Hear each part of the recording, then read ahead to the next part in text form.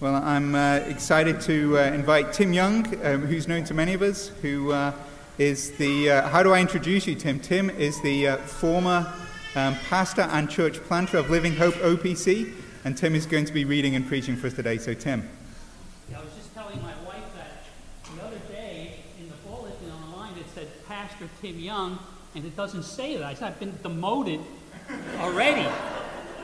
But I'm no longer pastoring. In my neighborhood, I'd go for walks, and people go, "Are you the preacher?" You know, and I'd say, "Well, not anymore." There you are. Yeah. Well, I heard you introduce the theme, and you said hashtag.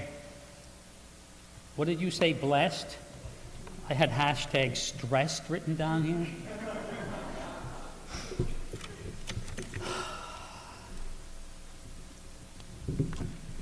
I'm going to read, for our scripture lesson, I'm going to read more than the one verse, just a couple verses ahead, and then we'll pray. If you watch my wife, you'll see she'll hold up a red card, and that means I'm either going down a rabbit trail, or I'm losing my filter. That's why I retired. 2 Corinthians 13, I want to start at verse 11.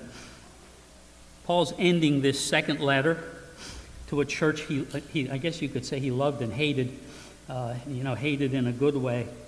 Finally, brothers, rejoice, aim for restoration, comfort one another, agree with one another, live in peace, and the God of love and peace will be with you. Greet one another with a holy kiss. And all the saints greet you. The grace of the Lord Jesus Christ and the love of God and the fellowship of the Holy Spirit be with you all. I haven't seen any holy kisses going on in the congregation, but the American version of that is what? The handshake, right? The handshake. When I was saved in a Mennonite church, and we went to the Bowery Mission twice a year, and this was a new experience for me. Witnessing to all the alcoholics, and when we were done, there was a long line, and the director was standing up on a stool, and they were all greeting him. And I was in line, and I got up there, I was getting ready to greet him, and when I got to him, he leaned down and kissed me right on the lips. That was the first time I learned when the Mennonites read the Holy Kiss, they take it seriously, and so it's different ways to greet one another and show our love for one another. We can do like the French, or like the Americans, as reserved as we are. After the service, be shaking hands, and let everybody know you love them and you're glad they're here. Okay, let's pray. Our Father in heaven, we thank you for your word. You tell us in your word that it is living. It's a two-edged sword. You tell us that it doesn't just judge our behavior, but the thoughts and intents of our heart, the motives behind our behavior. And we thank you for that, because as we take this time to sit under the preaching of your word, we ask that you might do just that in our lives, that you might encourage us deep down into our hearts, and that you might convict us of sin, encourage us of obedience, but most of all, comfort us in the fact that it is the perfection of Jesus' life and his sacrificial death which enable us to be here today, perfect in your sight. And we want to be practically more holy. So, Father, help us to grow. In Jesus' name, amen, amen, amen. I hate to start off negative. Pastor was talking about how this wonderful theme we have, and then I throw that Revelation passage on you, but I did that for a reason. Something is missing in the church, especially the evangelical church in America. Something is missing. And you might not have noticed it, simply because it's not missing in this church, and typically in the PCA, I was in the OPC, tends not to be missing. But it's missing broadly in the evangelical church. What is it, and why don't people miss it? You sort of get used to it. I live in Emmaus, and they sent out a letter some of the Emmaus residents might remember getting it.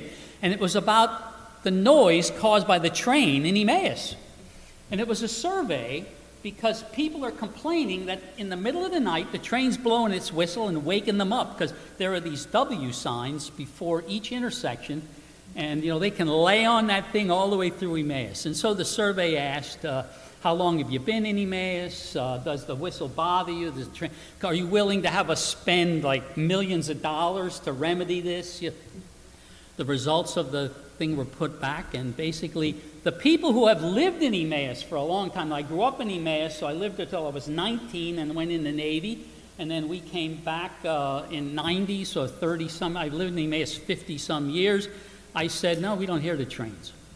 But the people who were newer said, of course we hear the trains. When people visit us who never visit us, sleep overnight, that first night, you look at them, you look like they haven't slept a wink.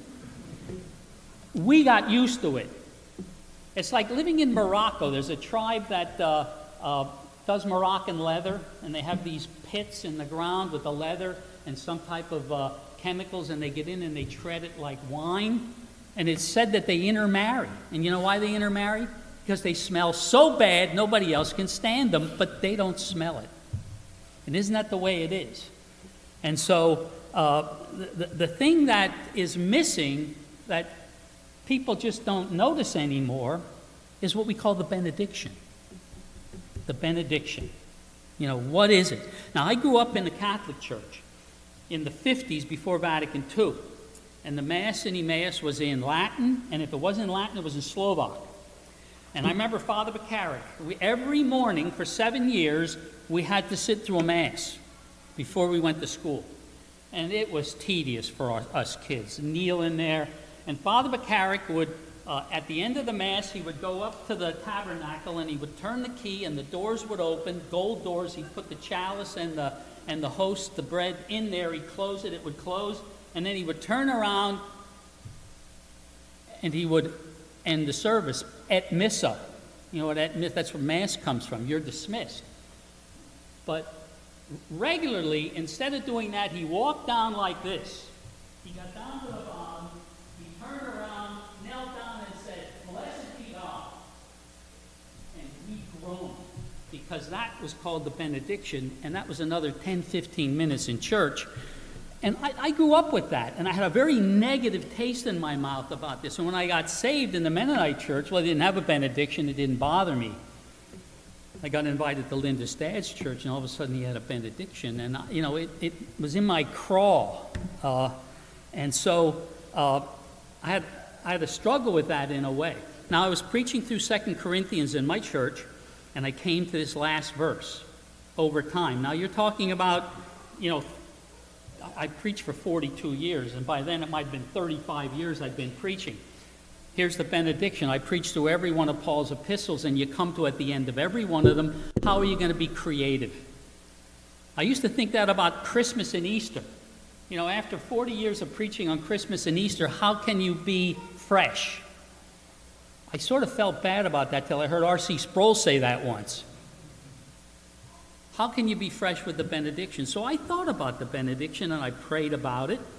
I don't know, some of you might have seen me walking in Emmaus in those days with my clipboard, and I would have my sermon and I'd be praying and saying, "Lord, give me insight on this passage." And the Lord did. The Lord did. It's almost as if he said to me, and I didn't believe I heard an audible voice, but it said, "Why don't you preach on not hearing God's malediction? Why don't you take the negative? Sometimes when you want to teach somebody about something, teach them the opposite." And that's how I would like to approach this, okay? The opposite of the benediction. Now, what is the benediction? What does it mean? Benediction. Any of the kids here studying Latin? We had homeschoolers in my church. They were smarter than me on a lot of this stuff, and I used to ask. None of them knew who Jack Benny was, but that's how I started noticing that I was old. Illustrations nobody knew about. Praise the Lord, I used to be able to say, go home and Google it, YouTube it. Does anybody know what Bene means, kids? No? Does anybody know? To say what? Good. That's right, it means good. Benefit, right? We think of, how about the seri? The sere, what does it mean? It means to speak, like diction. You put them together and it means to speak well or to speak good. And so what the benediction is a good proclamation to the people. You know, the Greeks have a word for everything, right? They call it a eulogy. That's at a person's funeral when they say all that nice stuff about them, and half of it isn't true. You know, I've been through that with all the funerals that I have done. But eulogy, E-U, good, logos, good word, okay? A good word. But what's a malediction? Does anybody know what mal means? Any kids here know what mal means in Latin?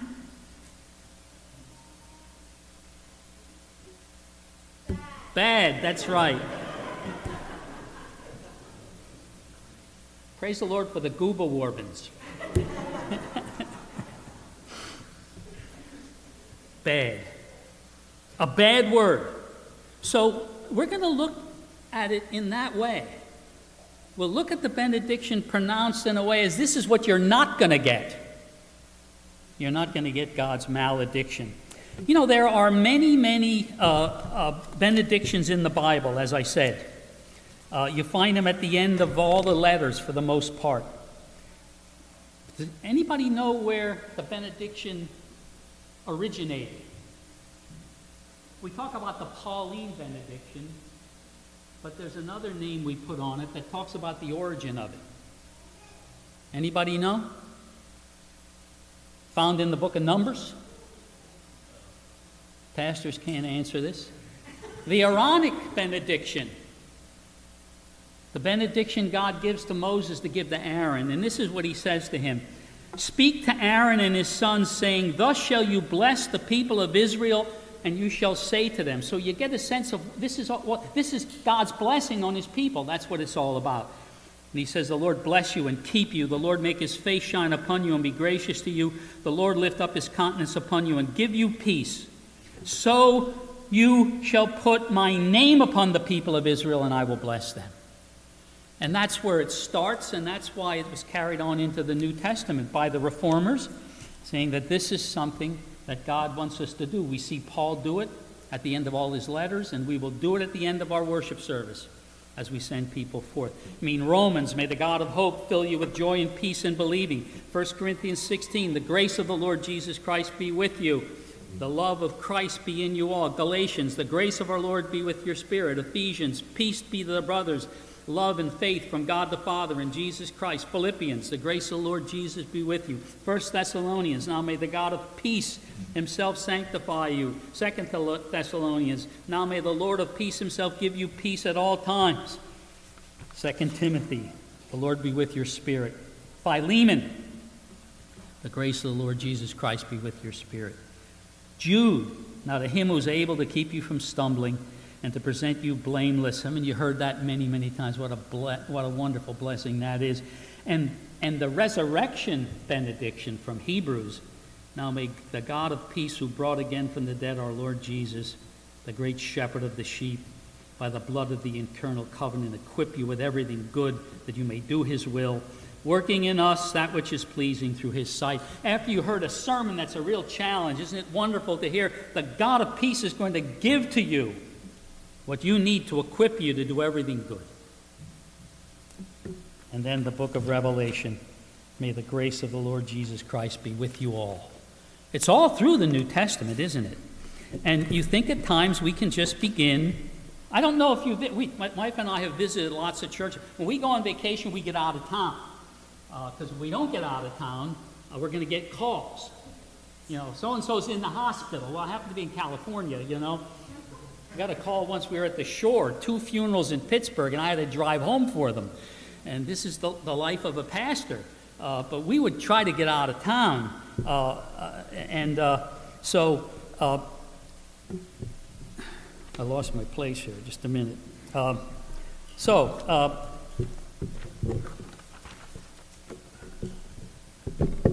benediction.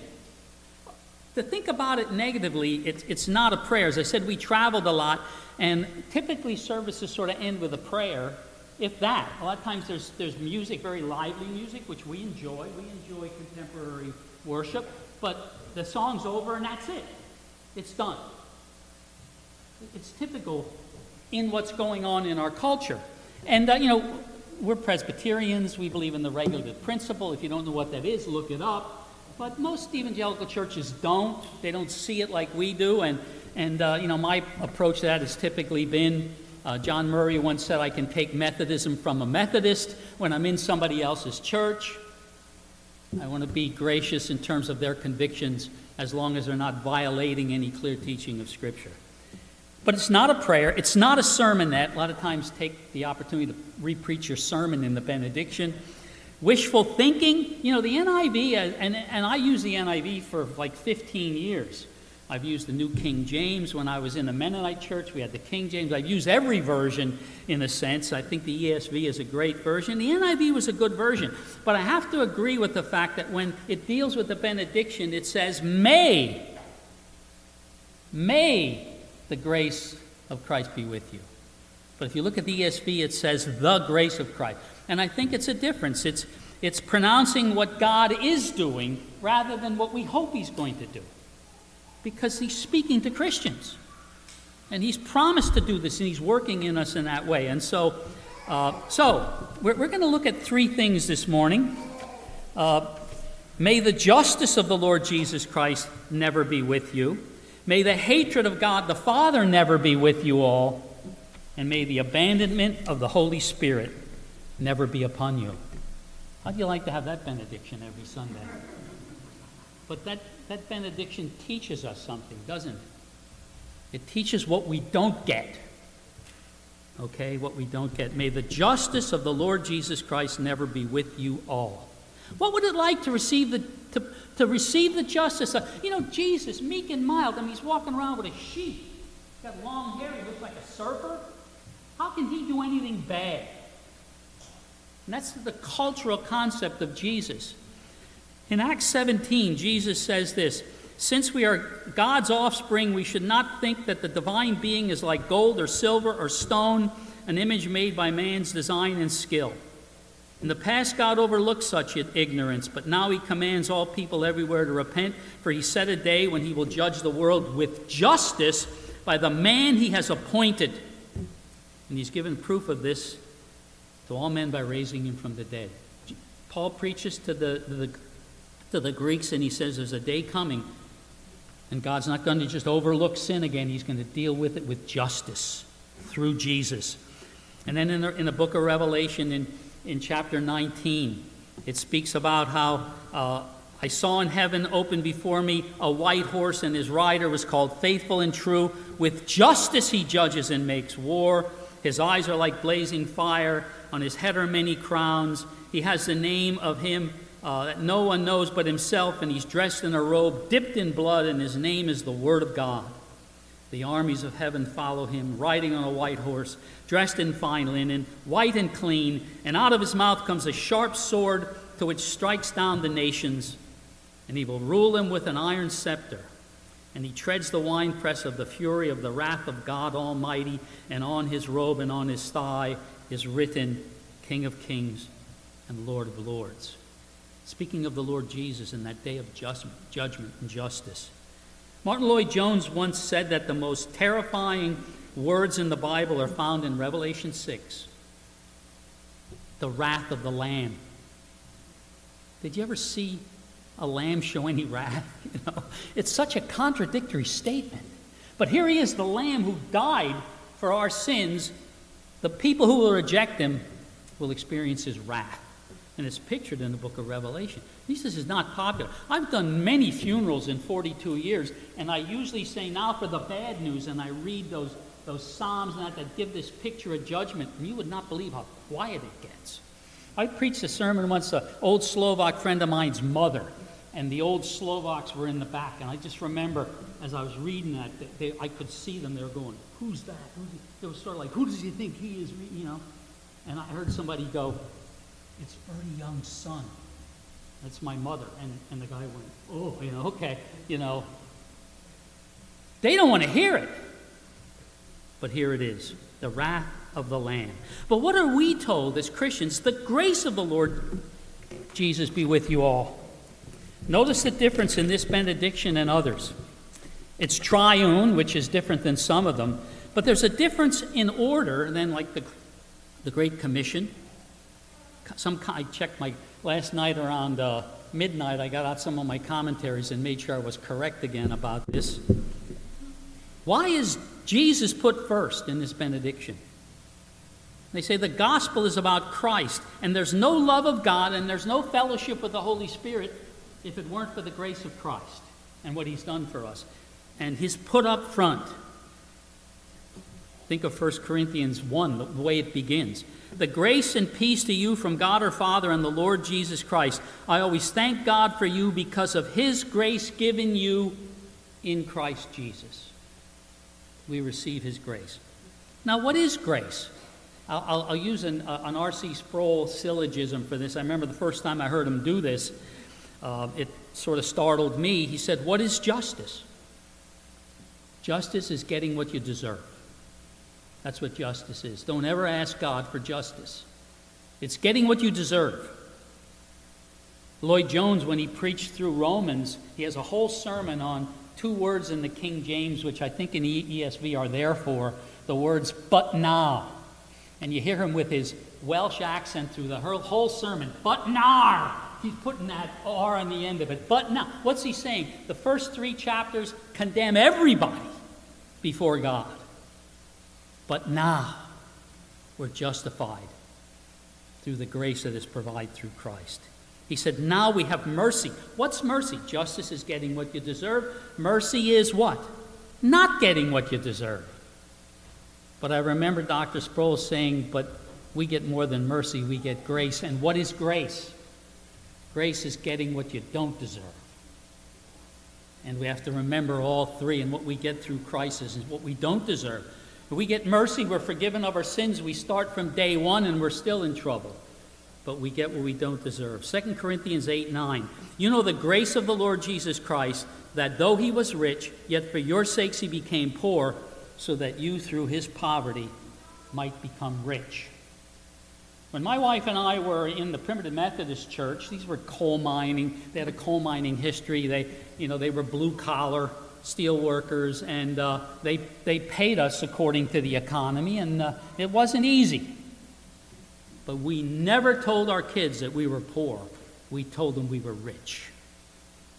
And we learned that from Linda's parents and the 45 years of his pastorate. We're rich because we are co-heirs with Jesus.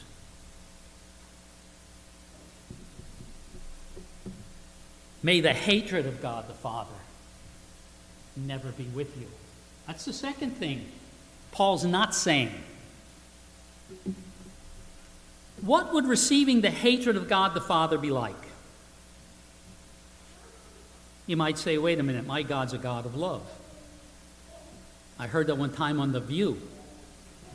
One of their guests, very popular bachelor in New York City who actually wrote a book on marriage. He was divorced 3 times. I forget what his name was. Anyway, they were talking about our culture, the gays, and the different people who are being persecuted. And he stopped and he said, my God would never do that because my God is a God of love.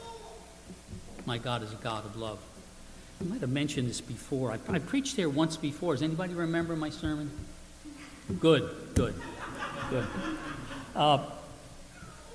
James Kennedy used to visit people, Evangelism Explosion, and he would talk about God, and God is a God of, and my God is a God of love, and my God would never send anyone to hell. And he would say to them, you're right, your God would never send anybody to hell because your God doesn't exist. Takes a little guts in somebody else's living room, but he would say that. Think of Psalm 7:11. God is a just judge, and God is angry with the wicked every day. That's a scary, powerful statement, isn't it? God is angry with the wicked every day.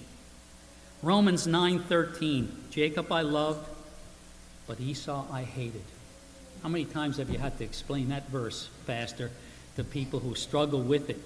Somehow or other it's unfair to hate Esau.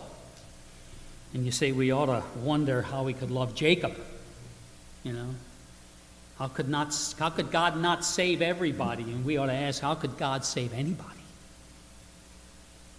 John Wesley once said, one of the proofs that the Bible is written by God and not by man is the picture it gives the world of us. We don't get good press in the Bible. We're a pretty sinful bunch. I don't know how many of you know who Harold Camping was. He went off the rails in the end as he predicted the end times several times and failed every time. But for years, his ministry was really sound. He did a radio thing, hello, Harold Camping, what's your question? You know, and he was really sound in a way in what he had to say until he went off the rails. But he responded to that wonderful Campus Crusade tract that says, God loves you and has a wonderful plan for you. He put out a tract that said, does God love you? Which is a better tract. It's hard, isn't it? But it's a more truthful tract. And I'm not saying God didn't use the Campus Crusade tract, because I used it and you've probably used it. They say God uses broken sticks. You never know what God's going to use to save a person in his marvelous way. We feel incompetent, but we go there trusting God and we goof up and the person comes to know the Lord. You know, John Gerstner told a story of one of the great revival preachers who preached in jail. He preached in jail, and when he was done, he visited the prisoners, and he found out one of them had been converted. So he visited him, and he said to them, what was it in my sermon that converted you? And he said, when you said that, and I pictured myself in hell forever scratching on a board.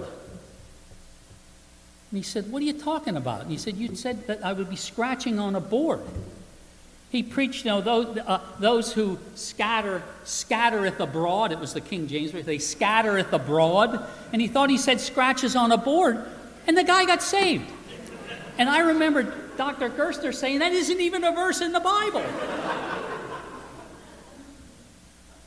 We want to know the Scriptures and do the best we can. But God uses bent and broken sticks, and so we need to be confident as we share the gospel. And I think that as we talk about God, we want to be accurate about who He is. We want to be accurate about what He's going to do. And sometimes it's hard to look someone in the face. A loving grandmother who just won't have Jesus. And you get the visitor in her dying days, and you got to say to her, Grammy, you'll close your eyes and open them in hell. That's a hard thing to do. But we're called to do it. We're called to say to people, may the hatred of God the Father never be on you. But may the love of God be with you all. John 3:16, He loves us. God so loved the world that He gave His only begotten Son.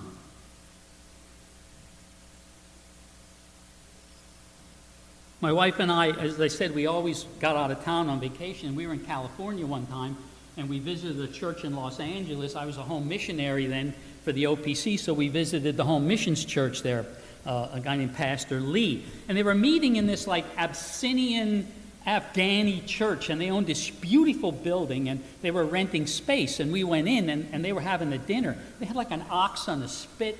The smell was so distracting during a service. I said, we're joining this church. I mean, the food was unbelievable. But I remember something that Pastor Lee said that really startled me about the love of God in Christ. You see, John 3:16 tells us He loves us because He hated the Son. When Jesus was on the cross, He was the most despicable thing in God's sight in the universe because our sin was on Him. And Pastor Lee said this, the angels were being kept by the Father from rescuing Christ. Now, that's speculative theology, but it had an impact on me. I'd never thought of it that way. And then I remember something, my first church was like 30 minutes from the original Ligonier, and I spent a lot of time there. On Monday nights, R.C. Sproul had a Bible study, and I took a lot of my people to it. And when I moved here, they all left the Primitive Methodist Church and joined a PCA church. So my father-in-law used to say I was a church planter, but I wasn't planting for the denomination I was in, you know. But we all grew listening to him. And I remember he asked this one time. He asked this, what does God save us from? What does God save us from? Well, people answered. He saves us from sin. Or he saves us from Satan.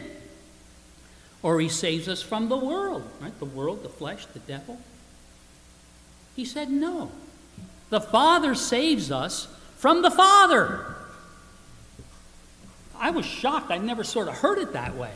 But that's what God is doing. He's saving us from his wrath and just judgment.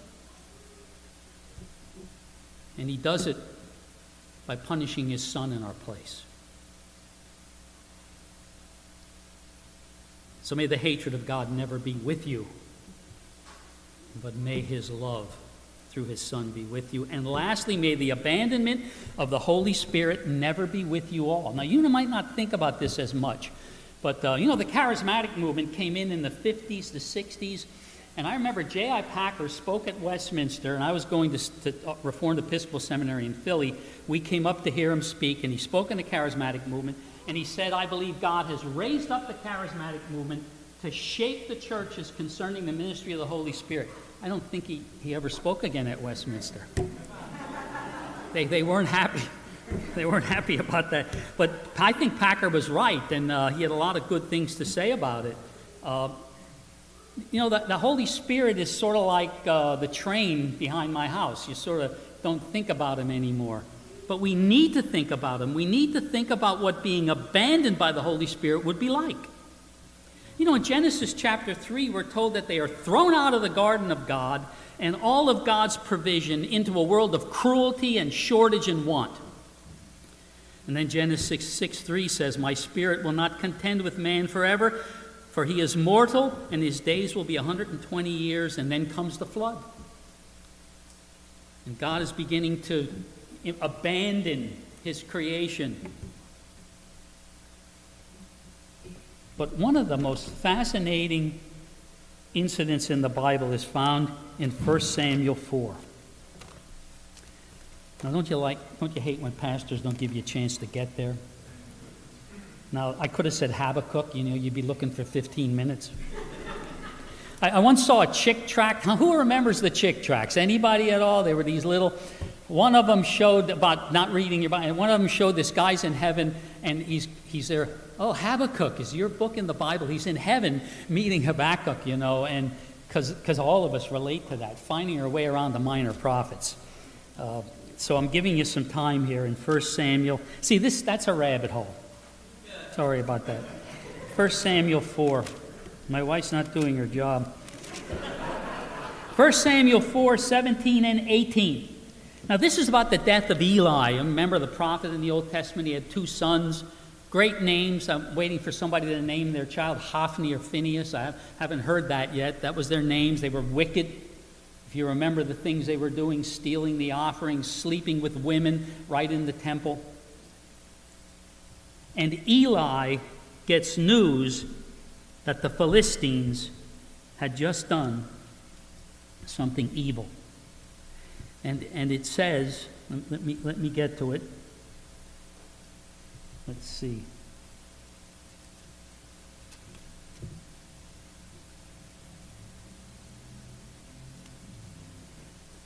It says, a man of Benjamin ran from the battle line and came to Shiloh the same day with his clothes torn and dirt on his head. And when he arrived, Eli was sitting on his seat by the road watching, for his heart trembled for the ark of God. And when the man came into the city and told the news, all the city cried out. And when Eli heard the sound of the outcry, he said, what's the uproar? And the man hurried and told Eli.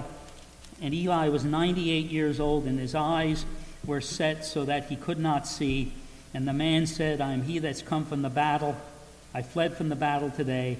And he said, how did it go, my son? And he brought the news and said, Israel's fled before the Philistines. And there's been a great defeat among the people, and your two sons, also Hophni and Phinehas, are dead, and the ark of God has been captured. And then this is what it says. As soon as he mentioned the ark of God, Eli fell over backwards from his seat by the side of the gate, and his neck was broken, and he died, for the man was old and heavy. And he had judged Israel for 40 years. I have a question to ask you. This is the type of question I would get with the youth group, you know. Why did he fall when the ark was mentioned, but not when his sons were mentioned? You wonder about that? Well, we're told in verses 21 and 22.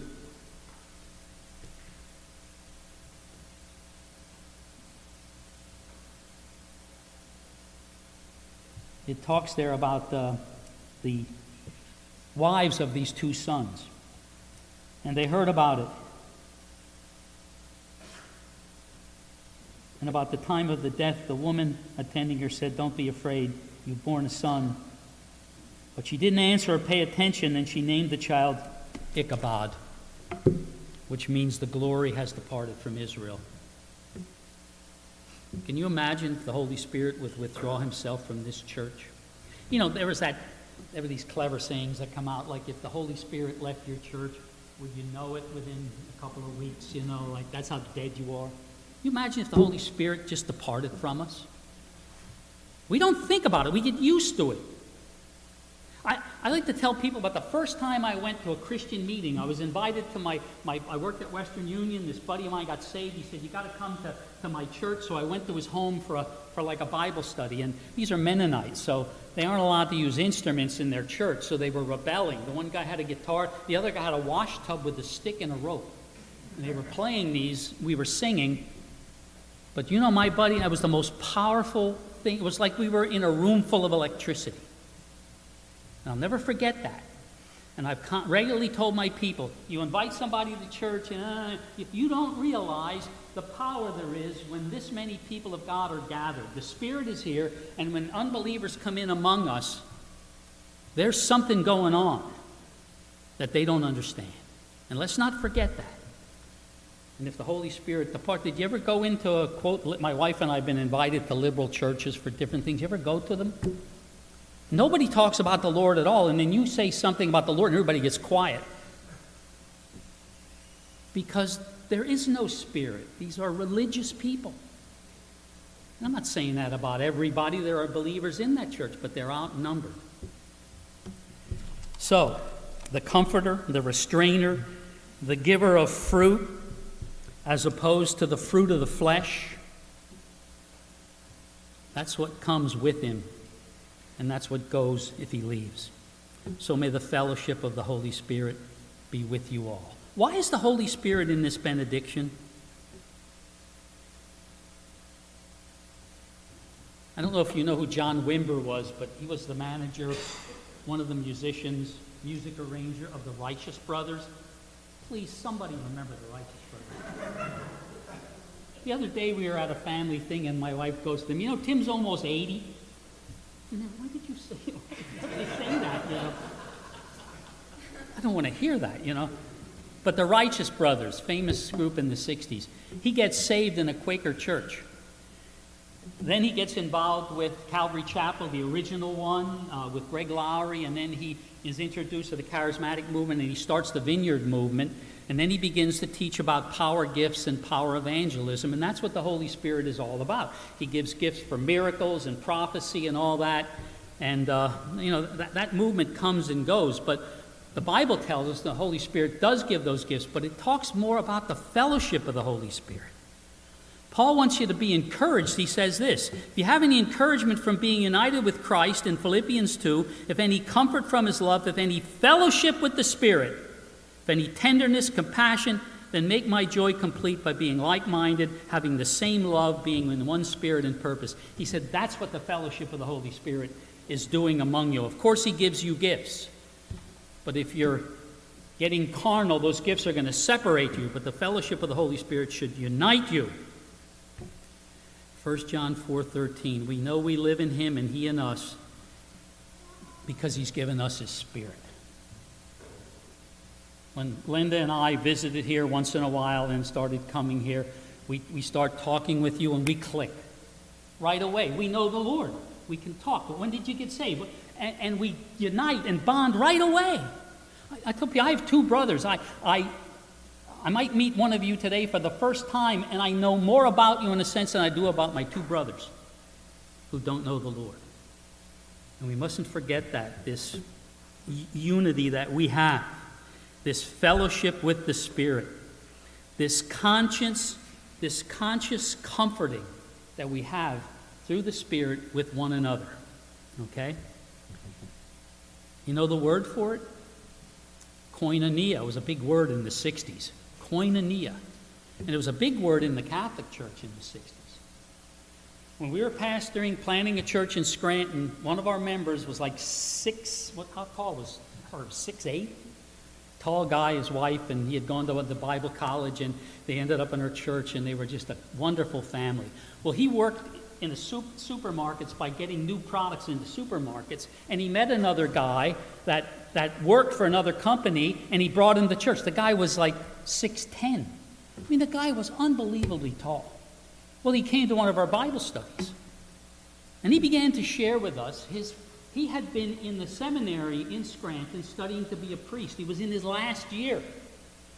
And he said in the class they started talking about truth, because one of the problems is the Pope's infallible, and he said things in the past which just ain't true now. And he said they taught them about temporary truth and historical truth and the different kinds of truth. He said he literally got up and walked out of class, and that was it. And he said, and then I've been searching ever since. He said, I spent my whole life in that church, and he said, then I came here. He's sitting with like 10 people, in my house. And he said, they talk about koinonia, but this is koinonia. This is a fellowship of the Spirit that I've been looking for. Because we talked about Jesus and prayed to him like he's real, and it blew me away. Quite frankly, I was getting a little discouraged, about our coldness. And it woke me up. It woke me up. Somebody once said this: the koinonia that we have in Christ is not a casual, superficial hanging out a la Friends. Now, you might remember the TV show Friends. I don't know if you do. They're all always hanging out in a coffee shop. They're friends. They got this. He said that's not what it's talking about. He's talking about something that goes deep, deep, deep. So, what do you think about when the benediction is pronounced? Have you gotten used to the train? I wonder if the Phillies are winning. Is your mind a blank? Are you thinking about lunch? The theme today is the power to bless, and Pastor had to apologize for the scripture lesson. But there is a power to bless, isn't there? I hope it came out. The benediction is just that. It's not just words, it's God's powerful blessing upon us. Think of the alternative. Think what you're delivered from when you hear the benediction, and that'll help you. Because without Christ, your benediction is a malediction of justice and hatred and abandonment that awaits you. Now, I don't know all of you well enough. Pastors never. There was a cartoon in Leadership magazine that I actually used. I think it was Pastor Tony's, one of the new pastor. I think I used it in the service when we installed him. It's a cartoon where the pastor's in the pulpit and they're showing the congregation, and he says, I think I've been here long enough to know you well. And the congregation, there are sheep and goats sitting all over the place, And I'm thinking, I don't know you well enough to know who's the sheep and who's the goats, but the parable of the weeds, growing among the tares growing among the plants is just about that. And the lesson to that is don't try to perfectly pluck out those weeds, because you'll typically be throwing out some good believers and keeping some phonies in the church. Well, I'm saying that because I want to say to you, why are you here today? Did you come here to get that good feeling that you get, that catharsis? Did you come here to try and get God on your side? I don't know why you're here. But I'll say this. This is a divine appointment, and God has you here. Turn to Christ. Turn to Christ who died for sinners, and you will be saved. You see, if not, it's not may, it's the justice of Christ, the hatred of God, the abandonment of the Holy Spirit that awaits you. Something is missing in the churches. Well, it's the benediction. And I am not so they call truly reformed, that I think that these evangelical churches without a benediction are going to hell. That's not true. They're good churches, godly people. I don't want to be that type of person. But I think it's a real loss. But you want to talk about loss? Don't let it ever be said that something is missing in heaven. And it's you. Let's pray together. Our Father in heaven, we thank you for your word. We thank you that your word is clear. There's mystery, there are passages that are difficult to understand, but what you want us to understand is there and it's clear. And so show each one of us where we are with the grace of Christ and your love and the fellowship of the Spirit. And we pray that you would bless us. And anyone who's here who doesn't know Christ, may today be the day when they cry out like the Philippian jailer, "What must I do to be saved?" In Jesus' name, amen.